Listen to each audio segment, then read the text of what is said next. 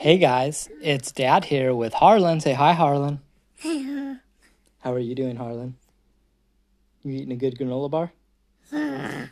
Marilyn's off feeding a cow with Mom, but they're on their way back. So right now we're going to read Disney's Olaf's Frozen Adventure. It is holiday time. Elsa and Anna and Olaf are getting ready for a big party. Yeah, they're opening lots of presents. The sisters are excited to open the castle doors and celebrate with all of the city. At noon, the Yule bell rings. "Let the holidays begin," Elsa announces. But the townspeople can't stay for the party. They have holiday traditions to take care of. Anna and Elsa don't have holiday traditions. Olaf has an idea. He will find the best traditions and bring them back to the sisters. Olaf and Seven go door to door. Yeah, he's got a candy cane on his nose. They learn about many traditions, such as making candy canes, baking fruitcakes, lighting candles, and decorating trees. Look at, they're putting ornaments on the tree. And they're putting candles on Olaf's head. Soon Olaf's sleigh is full of holiday items, including a mini sauna from Aachen. But the hot coals in the sauna set the tradition on fire, and the sleigh falls off a cliff. Olaf is left with only one fruitcake. Look, they're on the opposite sides of the cliff because the sauna burnt right through it, bro.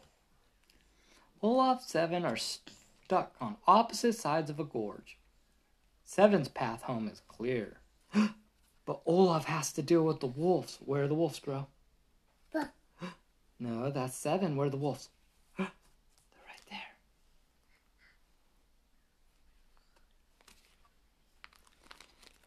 Meanwhile, back at the castle, Elsa finds a small wooden box in the attic. "Maybe our tradition is in here," she says to Anna. Seven rushes home to let everyone know Olaf is in trouble. Look at Seven's dressed up like Olaf. He has a carrot on his nose, and he has sticks for arms, just like Olaf. Aw, they look worried. Do they look worried? Do they look sad? Aww. Kristoff, Elsa, and Anna find Olaf hidden in a snowbank. He's sad that he didn't get a tradition for the sisters. Anna shows him the box from the attic. It is filled with drawings she made as a young girl. "Every Christmas," she says, "I made an image of you and gave it to Elsa as a gift." "Olaf, you're our tradition," Elsa says. Soon the townspeople arrive. Elsa uses her powers to make a beautiful ice tree. An outdoor party begins. Thanks to Olaf, Anna and Elsa have a new holiday tradition they can share with all of the town.